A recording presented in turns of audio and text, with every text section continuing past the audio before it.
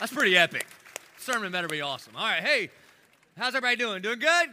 Glad to hear, glad to hear. For some of you, 2 weeks in a row. That's crazy, isn't it?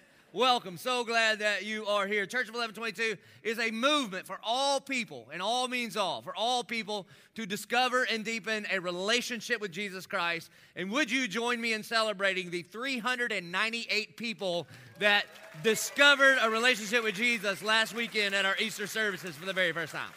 That's a lot of people. And 43 of those were at our Baker Correctional Campus. Amen? Amen.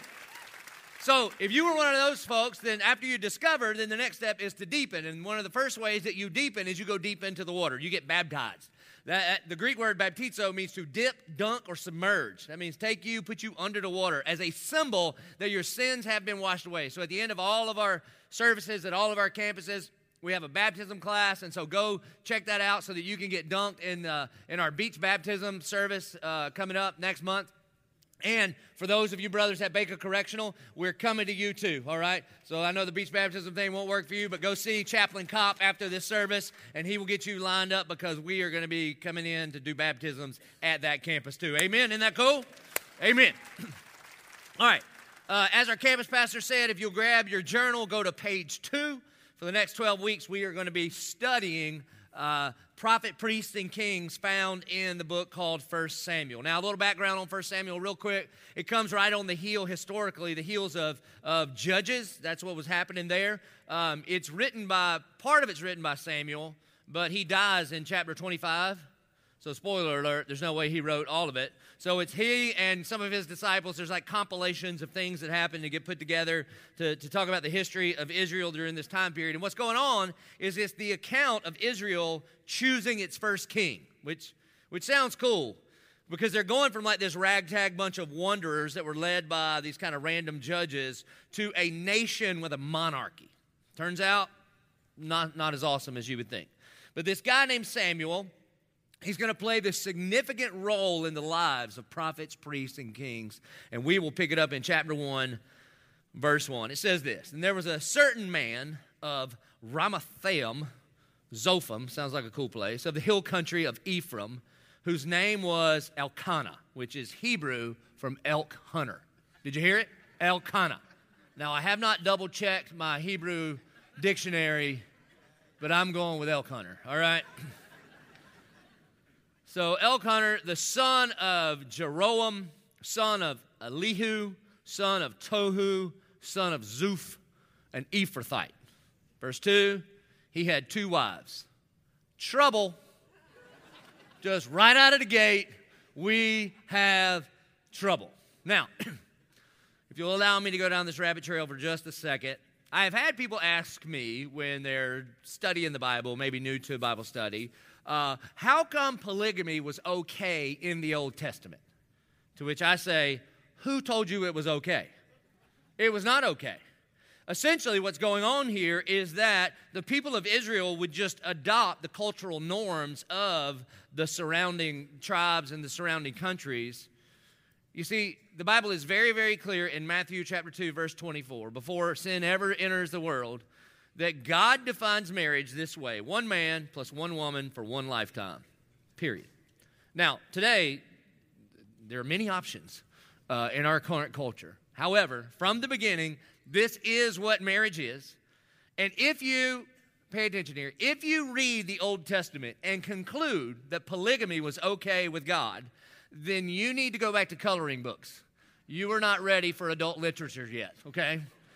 Everywhere in the scriptures where these men had more than one wife, it never goes well. It always ends very, very poorly for that family and sometimes for the entire world. Abraham had Sarah and Hagar. We're still trying to figure that out. Jacob had Leah and Rachel. That tore apart a family. Solomon had 1,000 women, and it literally ripped apart the nation of Israel, okay? And if you ask, well, how did these faithful men of God find themselves in this kind of circumstance? And I think, honestly, it was just a blind spot. I think that they just began to accept the cultural norms of their day and apply it to themselves. And now, the thing that we can tend to do, though, is we look at that and we're like, how in the world did they not see that? So be careful, though. Be careful before you use the Bible as like binoculars to see everybody else's blind spots if you don't use it as a mirror to look for your own. I'll give you an example. When I was in seminary, I spent a summer in Nairobi, Kenya, as like a missions thing, okay? I was there for like 6 weeks or something. And so for a couple of weeks, we went and stayed with the Maasai tribe. These are African warriors. Maybe you've seen pictures with like the big earlobes, and they have all these little things in them. They're pretty awesome. They're all this tall, and they just jump up and down with spears. They're awesome, okay? And so they invited me into the center of their village, and you had to be a warrior to be invited in, and I was the only warrior in our group. Because I was with seminary wusses. It was me. And if you're not laughing, you've never met a seminarian, okay? The warrior bar pretty low at the MDiv program. So anyway, I get invited in, and the chief of the tribe or whatever, he was a Christian, a professing Christian, and he introduced me to his wives. To which I was like, hold on, dude. Explain this. He was 35. He had one wife that was 20 and one wife that was 15, and I was ready to get him. I was like, what are you doing, man? What are you doing? And then he just immediately goes, so yeah, here in our culture, if we marry a bunch, we take care of them all. So explain to me the Christians and explain divorce in America. To which I went, oh, let's talk about something else. Because if we are not careful, we can just adopt the cultural norms and just say, well, those verses don't mean this. That's just not what that is, okay? Now let me be very, very, very clear. The Bible does say God hates divorce. He does not hate divorced people, all right? I'm not laying that label on anybody. Only Jesus gets to tell you who you are. But the thing we have to be careful of, the thing that we have to watch out for is what are the blind spots that we could potentially have today. I believe that hundreds of years from now, there will be Christians that look back on American Christians in the 21st century, and they will say, how in the world did that group of Christians say that Jesus was the one thing that drove everything, and yet they spent all of their money on themselves? They were more concerned about flat-screen TVs than people in faraway lands dying without Jesus. Look, we all have blind spots, and I believe it was a big cultural blind spot during this time. And so he had 2 wives. So the book already starts off, and we are in trouble. And it says the name of one of his wives was Hannah, and the name of his other was Peninnah. And Peninnah had children, but Hannah had no children. Now, this man used to go up year by year from his city to worship and to sacrifice to the Lord of hosts at Shiloh, where the 2 sons of Eli, Hophni and Phinehas, there's a name I've heard, that's great, were priests of the Lord. And on the day when Elkanah sacrificed, he would give portions to Peninnah, his wife, and to all of her sons and daughters. But to Hannah, he gave a double portion because he loved her. Write this down. When you have a favorite wife, that's never going to end well. It's just not. It's not going to go. Not then, not today. And here's the thing. We laugh because we're like, ha, ha, ha, that's funny. But husbands, the reality is that some of you do have a favorite wife. It's more like a mistress. But it's your job. And every day, every Monday morning, you get up and you go and sacrifice and you give your job a double portion at the expense of your bride. You see, it's crazy, man. The Bible says that the standards for being a husband is to love your wife like Christ loved the church and gave himself up for her. And yet in reality, what gets the double portion from you, from us, what gets our time, what gets our effort, what gets our energy, what gets our devotion, what gets our affection is some other thing than this woman that we committed our lives to. For some of us, think about how dumb this is. We give a double portion to our hobbies, and it's dumb. Hobbies are dumb. Every man, you should have one. If you're married with kids, you get one. Choose wisely, okay? But it is so dumb to give your heart to whatever it is, waves or golf or whatever that thing is, and yet some of us do. You see, for some, you know who your mistress is? Your big, fat, hairy drinking buddy, Earl. He is your mistress. Think about that for a second. Because you can't wait to get out of the house to go run around with Earl. And he gets your time and effort and attention and laughter, and your whole family gets all of your leftovers. For some of you, it's your kids' sports. Hey, man, you can say ouch or amen, all right? If you want to just take your shoes off, I'm walking all over the toes, including my own, during the sermon, okay? Because we will rearrange our entire schedule to make sure you make every single game, but when's the last time you rearranged anything to pursue the heart of your wife? See, be careful, man. The fact is, a lot of us might have mistresses, and we can give a double portion to the one that is not our spouse. For some of you, it's an actual mistress. Repent. Repent. Repent. You see, you want to be a godly man? Here's what it means to be a godly husband. To love your wife as Christ loved the church and gave himself up for her. And this is what Hannah was dealing with year after year after year. It goes on to say he gave a double portion to her because he loved her, though the Lord had closed her womb. And her rival used to provoke her grievously to irritate her because the Lord had closed her womb. So it went on year by year. You see, sometimes when it's amazing how things get resolved so quickly in a chapter in the Bible. It's like a movie, right? It takes an hour and a half. You can solve all the problems in the world. Unless you're an Avenger, it takes 3 hours. But whatever. Still a relatively short period of time to save the universe. So this isn't like she heard one sermon and everything got okay, all right? This is year by year. So it went on year by year. As often as she went up to the house of the Lord, she used to provoke her. Therefore, Hannah wept and would not eat. You see, I don't really know how to talk about this, and I'm totally outside of my lane, but infertility is a beast, okay? Obviously, I'm a man, have been my whole life. Well, I was a boy first, and now I'm a man. And with 2 children, we've never struggled with this. So me to talk about infertility is like a Catholic priest giving marriage counseling, okay? It's just kind of theory. But I'm just telling you, a number of some of my dearest friends and staff members and members of this church have been where Hannah is. And it's hard to put into words the pain that is in there. And the other thing, too, man, I know the first question is legitimately, why, God?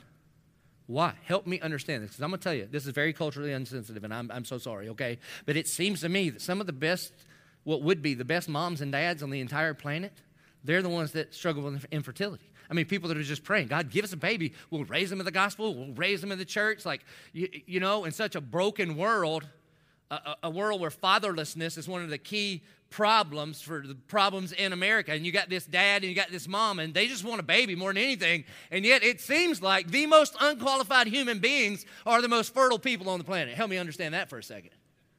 And you're like, God, this is where she is. She wept and she would not eat. Now, when you begin to ask the question, why? I want to help you here, just theologically. I'm going to give you the theologically accurate answer, but if you are in this space, I don't know that it's going to help your heart whatsoever. And if you came to me weeping and just saying, help me understand, my response would just be like, I love you, and we would pray.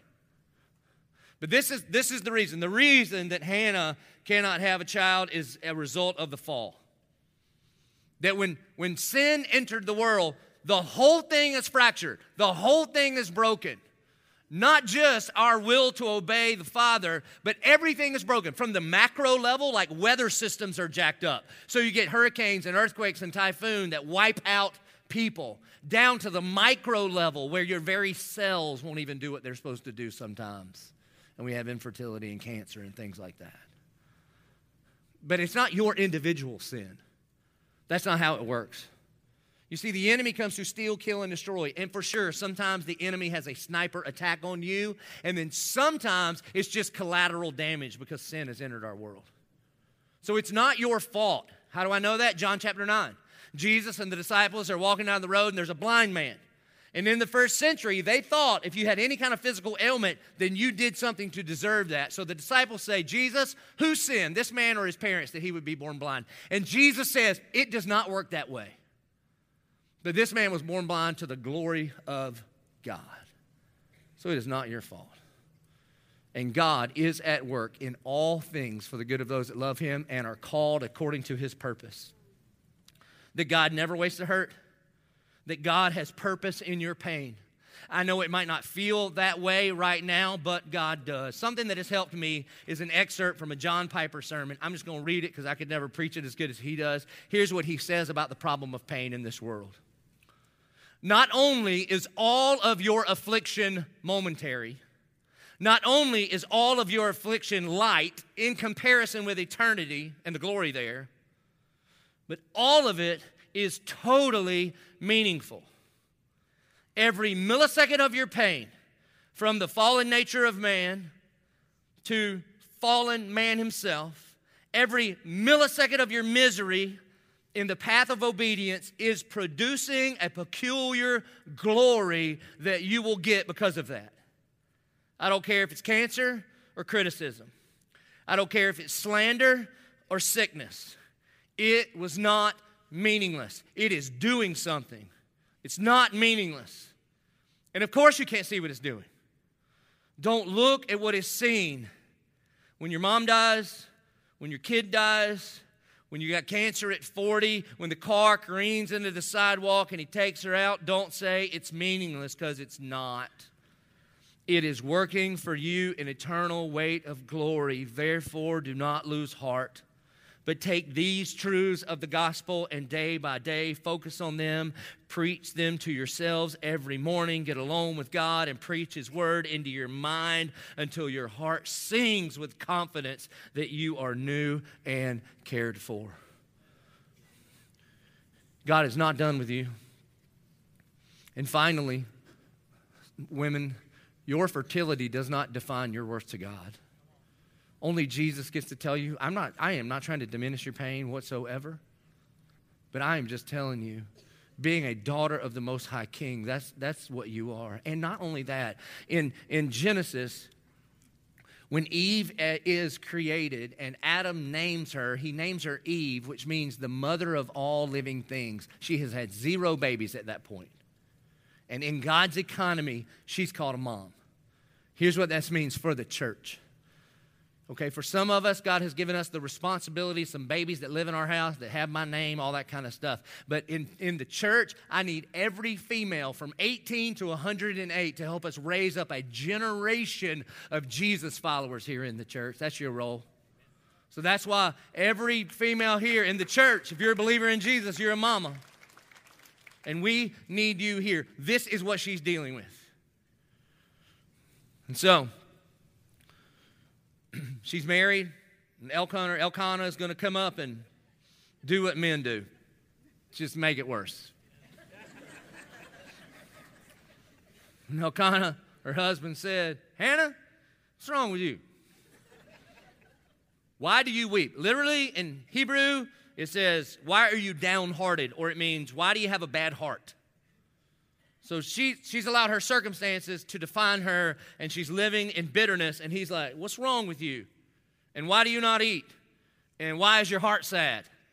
And then look at what he does. Am I not more to you than 10 sons? Typical man move, dude. Okay? And you know why I recognize it? Because I think this is what I would say. Oh, you have a problem. Well, 2 things. 1, I can fix it. And 2, let's make it more about me. You're welcome. Think about this. He goes, Hannah, why do you weep? And she could go, well, the list is long, bro. First of all, appreciate being your favorite wife, but the whole 2 wives thing is throwing me for a little loop, okay? See, because essentially, Elkanah, what happened here is I couldn't give you what you wanted, a son, so you went and found somebody else that would. So you want to start there? Or secondly, there's this cultural norm that she has not been able to live up to. I mean, particularly in biblical times, if you wanted to be valued in a society, you better make some boys. You better have some sons for a number of reasons. 1, it represented wealth. Like the more sons you had, the bigger the farm could be, the more work you could get done. If you wanted people to think much of you, then you better have some sons so you could carry on the family name. And in your old age, if you wanted somebody to take care of you, then you better have a son. That was Social Security. That is how you would be secure in your old age. So she had that going on, and then there is just something about the heart of a woman that wants to be a mama, and she is just hurting. So listen, men, when your wife is emotional, like this, okay, she is weeping and not eating. Let me tell you what you say. You want to write this down. Ready? Shut up. That's it. Shall we practice? I'm going to give you a tip. It's not in the Bible. It should be in the Proverbs, but it's not. When you're talking to your wife and she's emotional, okay, you should answer facts with facts, and you should answer feelings with feelings, okay? Because I know what we do, man. I know. We get the information.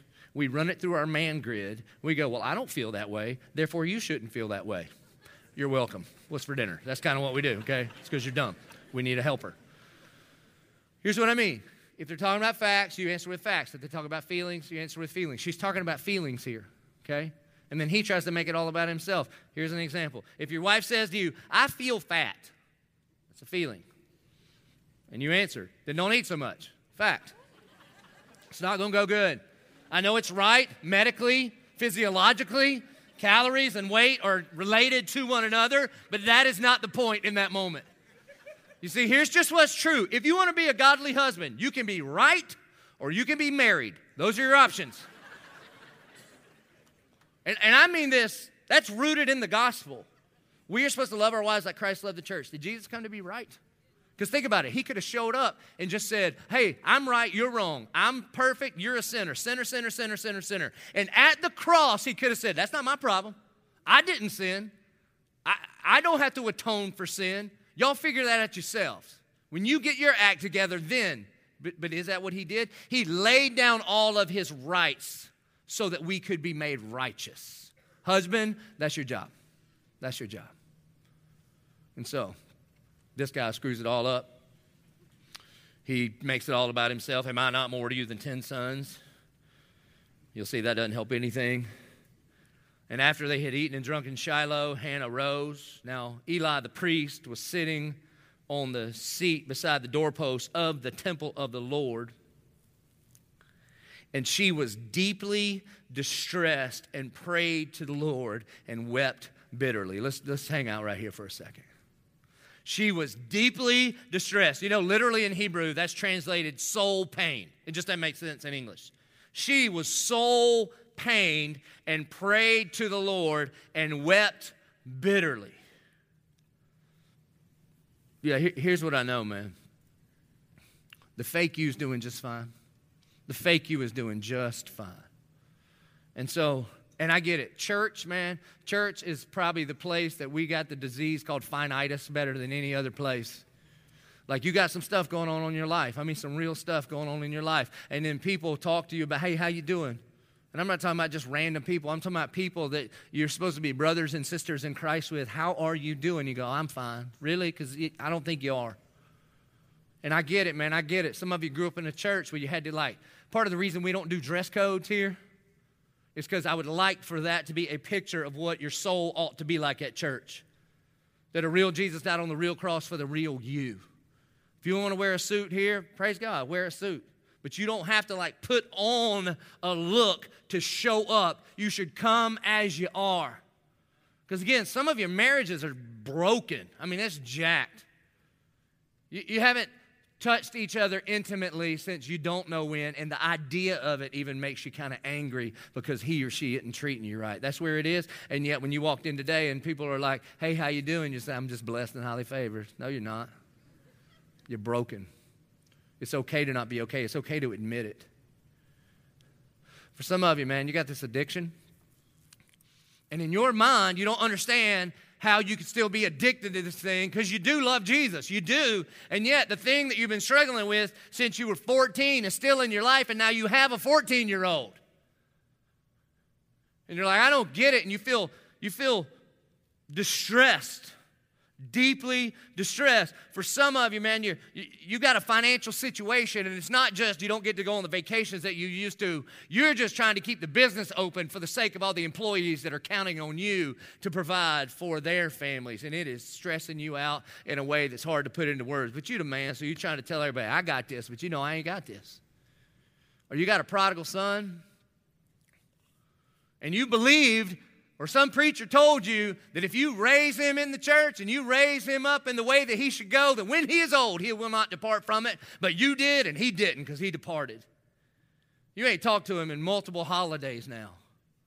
And every time we talk about reconciliation around here, there's a place down in you that is deeply distressed. For some of you, man, it's a depression. And honestly, until you started struggling with it, you didn't have a theology for Christian depression. You thought those two things, how do they go together? And you tried to bring it up to a Christian one time. Hey, how can I pray for you? You know what, I'm depressed. And they were like, depressed? Oh, well, my Bible says, rejoice in the Lord always. And again, I say rejoice. And you're like, all right, screw you. I ain't talking to you anymore.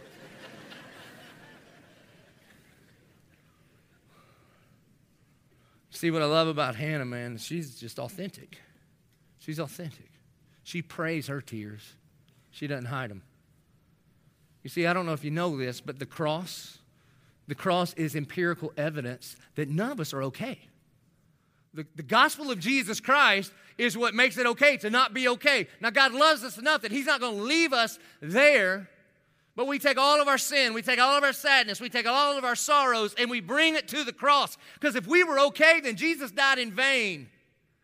But He died because every single one of us need a Savior. And then He has given us these emotions. He's given us these feelings as a gift to navigate life. Now be careful, because your feelings are not your God. They don't get to tell you what to do. He does. But feelings, emotions, are a gift from God. Go to Ecclesiastes chapter 3 this afternoon, and you will see this whole list of emotions. There's a time to laugh. There's a time to cry. There's a time to dance. There's a time to mourn.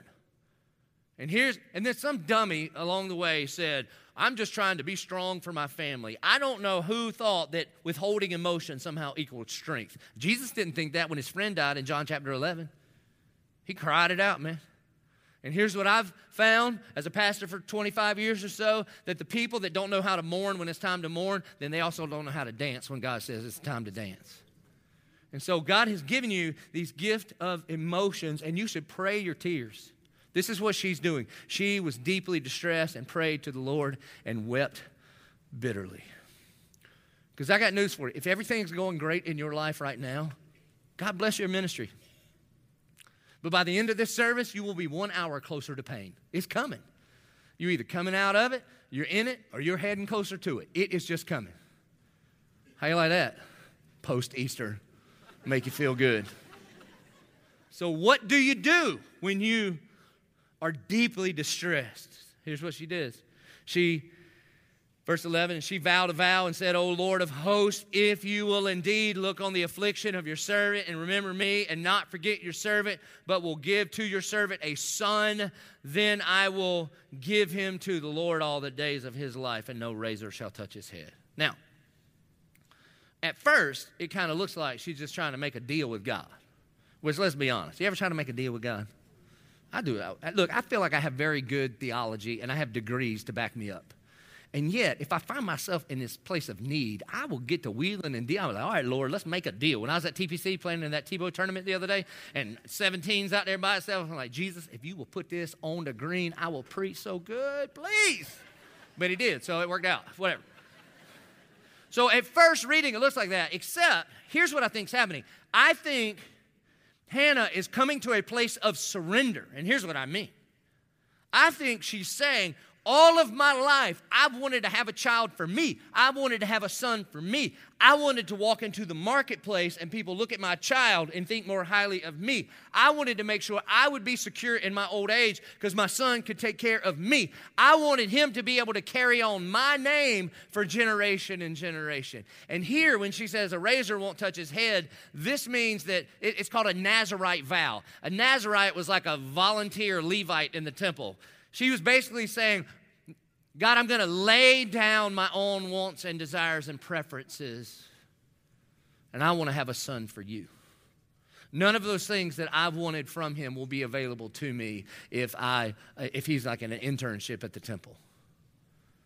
But God, this is about you and your glory. And in this moment, she surrenders. She surrenders. So let me ask you, so what do you do what do you do when it's not going your way? Or, I know you never say this out loud in front of so many people, but I'll say it. What do you do when God won't behave? Or at least behave the way that you think he ought to behave? How do you respond? You see, this is crazy. She responds by moving closer to him, not punting on the idea of him. There is this heresy being taught in churches, mostly on TV right now, called the prosperity gospel, okay?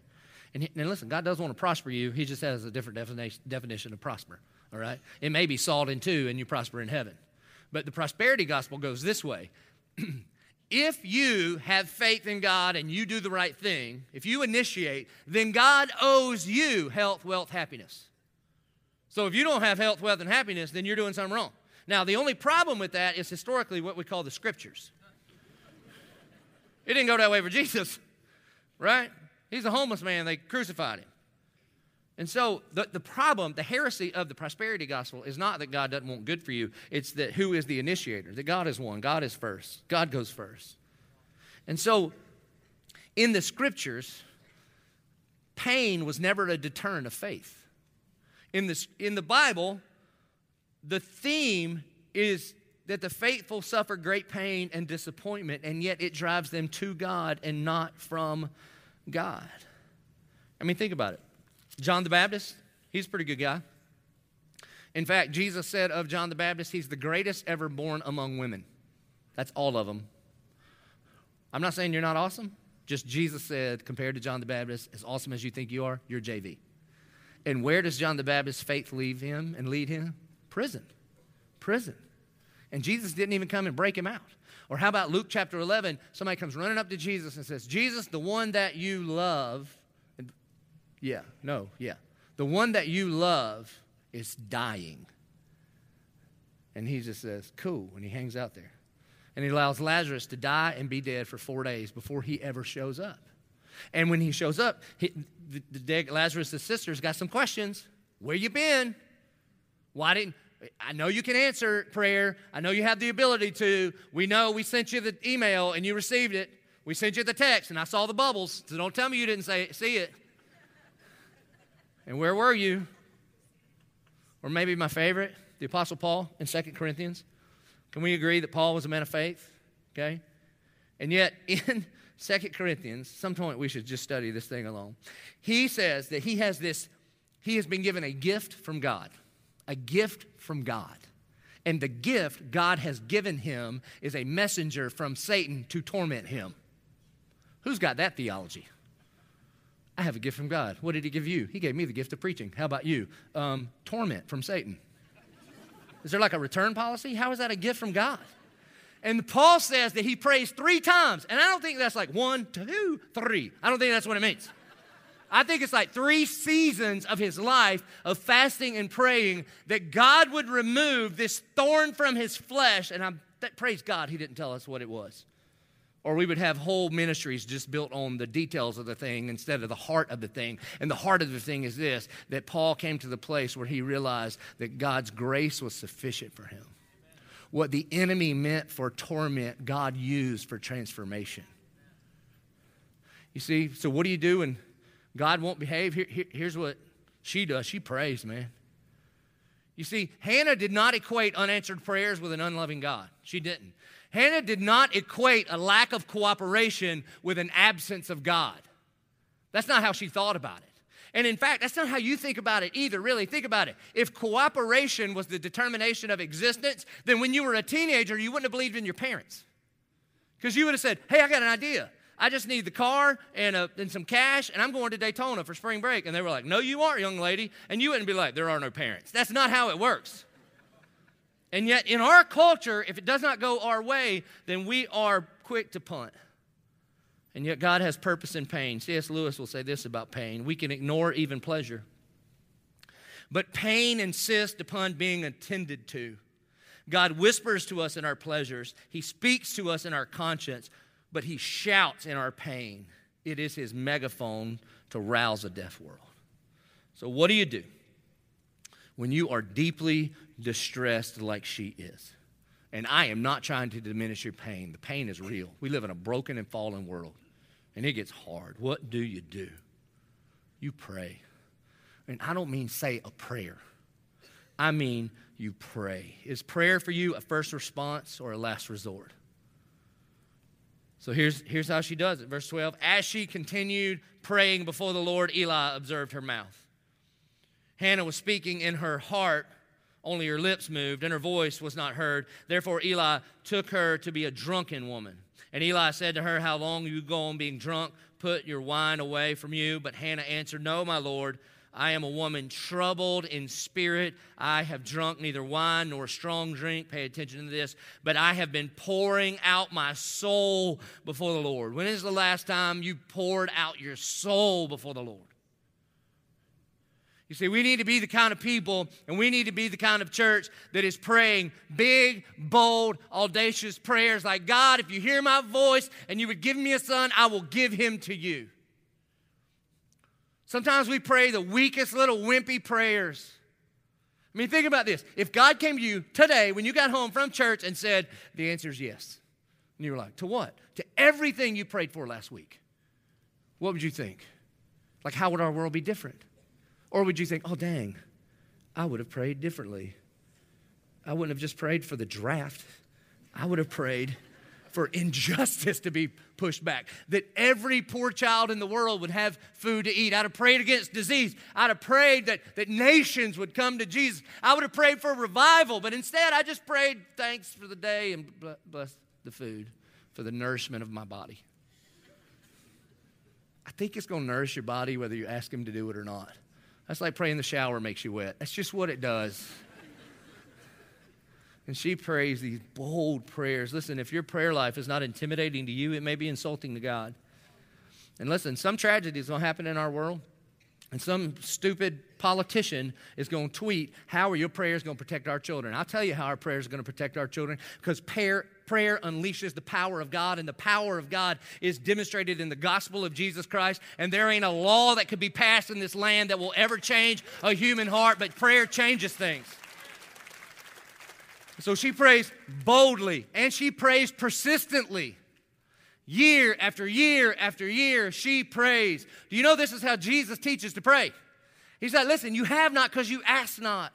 So when you pray, ask and ask and ask and keep on asking, and knock and knock and knock and keep on knocking, and seek and seek and seek and keep on seeking. And then he tells a story. He's like, it's like this, okay? Prayer's like this. Imagine you're at your house and somebody comes to visit you and you don't have anything to give them in the middle of the night. And hospitality was everything in the first century. So you get up and you go to your neighbor's house and you knock on the door. But that slacker's been asleep all night and he sleeps in the middle of the floor and all the kids sleep around him. And he's like, man, I ain't getting up. He's like, no, you getting up. You getting up. And that dude don't even like you because you turned him into the HOA because the sprinklers came on during the middle of the day like 3 weeks ago. And so he don't even like you. But if you keep on knocking and keep on knocking and keep on knocking, that slacker will get up and give you what you want. And you should pray like that. To which people were like, you trying to say God is like a lazy man asleep at night? He's like, that's not what I'm saying at all. I'm saying if you can convince that dude to do for you what he don't want to do, imagine what a good loving God would do if you would pour out your soul to him. That's how we're supposed to pray. He says, come on, bring it year after year, day after day, hour after hour. Pray. Ask me again. Ask me again. Ask me again. I don't know about you, but in my house, if ask me again comes out of my mouth, it ain't good. It's not like ask me again. It's more like ask me again. That's kind of how it goes. We are to pray persistently, and we are to pray passionately with great intensity. She poured out her soul before the Lord. Do you pray for your marriage with the same intensity that you yell at your spouse with? See, James 1 says this. James 1 says, what causes fights and quarrels among you? You want something, you don't get it. You steal, you kill, you do whatever it takes to get what you want, but you have not because you ask not. In other words, God is saying, bring your prayer request to me with that same intensity that you go after your own needs with. You know how it works. You talking to your spouse, and you be like, I can't believe you, and you never, and your mama always, and back in 1989, and bam, you shut the door. So I've heard that happens in some homes. And you're like, I need to pray, dear God, would you just be with my spouse? And he's like, are you even being serious? Bring it with the same intensity like this. Have you been praying for God's provision in a way that looks anything like the amount of anxiety you have around your finances? Pray with passion. Like, are you praying for your one more like they're actually dying and on their way to a Christless existence? Or do you just mention it sometimes? This lady is pouring out her soul. It says, do not regard your servant as a worthless woman. For all along I have been speaking out of my great anxiety and vexation. But God is not intimidated by your prayers. He is not intimidated by your emotions. We have to be honest with God. He can handle it. Like I said before, man, the fake you's doing just fine. So if you want to keep faking it, nothing will change. Because if nothing changes, nothing changes. We talked about this last week. Psalm chapter 22, my God, why have you forsaken me? Before David had any idea whatsoever that Jesus would be quoting this on the cross, David, in his own prayer life, is saying, God, where are you? Why have you forsaken me? And the Spirit of God says, that's good. Put that in the book. We're going to pray that until Jesus returns. Be honest in your prayers. Bring it to him with everything that you are made of. And then look what happens. Look what can happen. This is what hangs in the balance. And then Eli answered, go in peace, and the God of Israel grant your petition that you have made to him. And she said, let your servant find favor in your eyes. And then the woman went her way and ate, and her face was no longer sad. This is so important. Before God ever changed her situation, God used prayer to change her. It doesn't go prayer, pregnant, peace. It's going to go prayer, peace, pregnant. See, here's the way Apostle Paul say it in Philippians chapter 4. He says, do not be anxious about anything. So let's just stop right there. This is why I love the Apostle Paul. Can't wait to meet him. I think the Apostle Paul would be the worst counselor on the planet, all right? Because if you were like, hey, man, I'm anxious, he'd be like, cool, don't do that. This is why, by the way, I don't do counseling at our church. It's for your benefit because I'm the worst. Because people are like, I'm just worried. Well, don't. It says don't worry. Just don't. Well, how do you don't worry? I mean, in fact, to say don't be anxious makes somebody anxious. It's like trying to sleep. How do you do that? You ever try to, like, the harder you try, you're like, I'm going now. And it just makes it worse. Or to not be afraid of heights. Pastor Ryan Stone is deathly afraid of heights. So as often as I can, I get him up as high as we can go just to, like, say, stop, man, stop. Okay? You sinner. The Bible says don't be afraid. And look at you all sinning. How do you just unafraid, right? Again, this is why I don't do counseling. We have pastors and professionals because I just yell for an hour. It works in large groups. If it's just me and you in my office, it's not as awesome because there's only 3 problems in the human experience. And I can identify them in 8 seconds. I'm like, all right, shut up. Here's your problem. Okay? So here's what Paul says. Don't be anxious about anything. All right, Paul, how am I just going to don't be anxious? He's going to lay out the how. This is not like 3 steps to no anxiety. That's not how it works. But imagine for a second. Everybody, look at me. Imagine for just a second. Imagine if you were anxious for nothing. Like no matter what. No matter whether she comes home or not. No matter if the bank account works out or not. No matter the diagnosis and prognosis. Just imagine for a second. Imagine what it would be like on the inside of who you are if there literally was nothing that you were anxious about because you had this understanding that God still has the whole world in his hands. Even though when people ask you, how are you doing this? And you're like, I have no idea. That is the offer that Jesus has for us. The way Jesus himself will say it is, come to me, all you who are weary and heavy burdened. Dude, anxiety will wear you out, won't it? And he says, and I will give you rest for your soul. That's what we're talking about here. Regardless of the circumstances. So Paul says, do not be anxious about anything. Okay, how, Paul? Here's how. But in everything, by prayer. This means if anything's a thing, it falls in the everything category. So we should be praying about the big things. We should be praying about the little things. We should be praying about everything. That in everything, by prayer and supplication, that just means you ask for stuff. with thanksgiving, let your requests be made known to God. And here's the promise. And the peace of God, which surpasses all understanding. I grew up in the NIV translation, and the way it translated was this. And the peace of God, which transcends understanding. Transcendence is when there's something from the heavens that makes its way down to our personal experience. And the peace of God that transcends all understanding will guard your heart and your mind in Christ Jesus. You need to start praying that prayer. Those exact words. You want to know what to pray? Pray God's words to him. He's into them. I'm telling you, I've seen people be delivered with these verses. Years ago, I was doing a mission trip in Jamaica, and this young lady was with us. I didn't know her very well then. Now she's like family. But she was like 20 years old maybe. She just moved to town. She had some serious family stuff going on. She finds herself at 1122, and we're on the mission field, and she is plagued with panic attacks. Now, I am sure there are all kind of medical reasons for what's going on, although like the doctors in medicine couldn't really do much to it. And listen, I'm pro-doctor, I'm pro-medicine. God heals through people, prayers, and pills. Praise God for all of them, okay? So I'm not anti any of that whatsoever. However, I can tell you this. In the first century, they would have called it demonic. There's a thing that had a hold of her that she didn't want to have a hold of her. She didn't want to throw up. She didn't want to dry heave. She didn't want to lose her breath and hyperventilate. She didn't want to just be gripped with fear to the point she couldn't get up off the ground.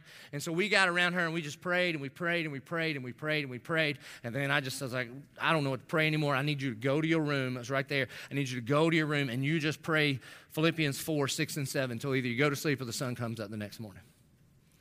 And I got up a little early to go check on her, and she walked out of the door, and she was a different human being. She'd just been set free.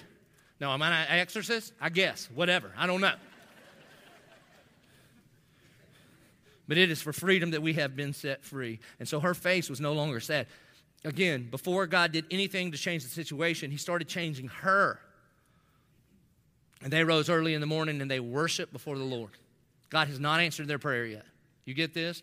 They don't worship God as a means to an end, but God in and of himself was the end. They worship God for who he is, and they went back to their house at Ramah. And Elkanah knew Hannah, his wife, and the Lord remembered her.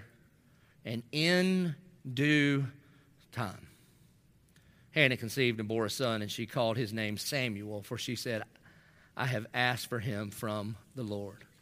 I don't know if you know this, but oftentimes our time and God's time ain't the same time. You ever notice that? And he's rarely early. And a lot of times we find ourselves in due time. There's a long time between Joseph's dream and Joseph's declaration of what you intended for evil, God intended for good. There's a long time in between there. There's a long time from the aspect of the disciples from the day Jesus is laid in the grave and Jesus resurrects from the tomb. And oftentimes we find ourselves in due time. So what do you do when it's not going your way? Here's what you do. You pray. You pray. I don't mean say a prayer. I mean you pour out your soul. Prayer is God's invitation for you to snatch your faith out of the hands of your circumstances and to place it in the hands of your sovereign Savior. That's what you do. And so some of you walk into this place and your soul is in pain. And maybe it is infertility. You know what I found out this week was like Infertility Awareness Week? Did you know that? Neither did I a year ago when I planned to preach on this. And maybe that's you. And God's not finished with you. And he's saying, bring your sorrow and bring your sadness and bring your pain and lay it at my feet. Some of you, it is a broken marriage. It is a broken relationship. And honest to goodness, it's not your fault. You did your part. And he promised till death do us part. And yet he's parting. And it ain't you. For some of you, you found yourself, you had this ideal version of what a Christian marriage was. And she broke you. He broke you. And now you've got this, you feel like you've got this stigma, even though Jesus would affirm what the Apostle Paul says in Romans 8:1, therefore now there is no condemnation for those who are in Christ Jesus. Yet the pain that you carry sometimes is You believe theologically that God forgave you at the cross when he says it is finished, it counted for you. Just sometimes when you get to church, it don't feel like it in here. And the pain that you experience is really, you need to forgive yourself. Or some of you have an addiction, and you thought by now you'd be over this. Some of you have a depression. Some of you, you are walking in paths that you feel like are so dark and you don't know what to do. And what you need is for God to give you a peace that transcends understanding. So the way that we're going to end this service is I want you to do what Hannah did. I'm going to invite you to come and pray. I don't mean come say a prayer. I mean come and pour out your soul. Now, some of you, if you were here 2 weeks ago, you say, well, didn't we do that 2 weeks ago? No, 2 weeks ago, we also did what the Bible says. You came and we prayed for you. Today, I want you to come and I want you to pray. And you should not come alone. You should not come alone. You should bring somebody with you, and you should say, I need you to pray for me. And if you say, oh, but I came to church alone, that's all right. Just grab somebody next to you. It's 11:22, man. It's weird. Weird people here just grab and be like, will you pray for me? It's amazing what the Spirit of God will tell you to pray for people if you let him. And we're going to pray. And again, I don't mean say a prayer. I mean, like Hannah did, pour out your soul. Because what I'm praying for and what I've seen in a bunch of services is I'm praying for miracles. See, a miracle is when something happened that surpasses understanding. Like, I don't understand how a man can walk on water. I don't understand how a man with a little bit of fish and a little bit of loaves can feed 5,000 people. I don't understand how a man can make a blind man see. I don't understand how somebody can bring back a dead girl and make her alive again. And I don't understand how the peace of God that transcends understanding can guard your hearts and mind in Christ Jesus. But that's what I'm praying for. And that's what you need to come and pray for. You need to come to the altar and pour out your soul. Some of you, because of pride, men mostly, have never stepped out from where you are and come down and pray. And I'm going to invite you to come and pray. Look, we have these altar rails. That's what they're here for. And when they're full, because they'll be full in a second, then you get on the carpet. And if the carpet's full, then just lay on the hard floor. And honestly, if you're young and flexible, get on the hard floor first so the rest of us can get to the kneeler thing. And in just a second, I'm going to pray, and the band's going to come, and we're going to sing a song called Come to the Altar. And that says this: are you hurting and broken within? Hannah would say, that's me. Are you hurting and broken within, overwhelmed by the weight of your sin? Then Jesus is calling. Then Jesus is calling. Come to the altar. So would you please stand? I'm going to pray. Don't even wait till the end. You can just start coming now. Don't come alone. Expect for somebody to pray with you and pray over you. And I'm going to pray, and as I start praying, you just come on. Our good and gracious Heavenly Father, God, we love you more than anything. And God, we thank you so much that your love for us is not circumstantial. That your love for us is not determined by the things going on in our life, but you've demonstrated your love for us in this, that while we were yet still sinners, Christ died on the cross. That from the cross, your declaration over your people is, I love you. So Heavenly Father, we don't understand sometimes the circumstances we find ourselves in. And we believe that one day Jesus is coming to make all things new. But in due time, in the meantime, God, would you make us new from the inside out? And God, I pray for these men and women. I pray for the students. Lord, I pray that you would give them a peace that surpasses understanding, that you would guard our hearts and our minds in Christ Jesus. Amen. Hey, won't you come and pray?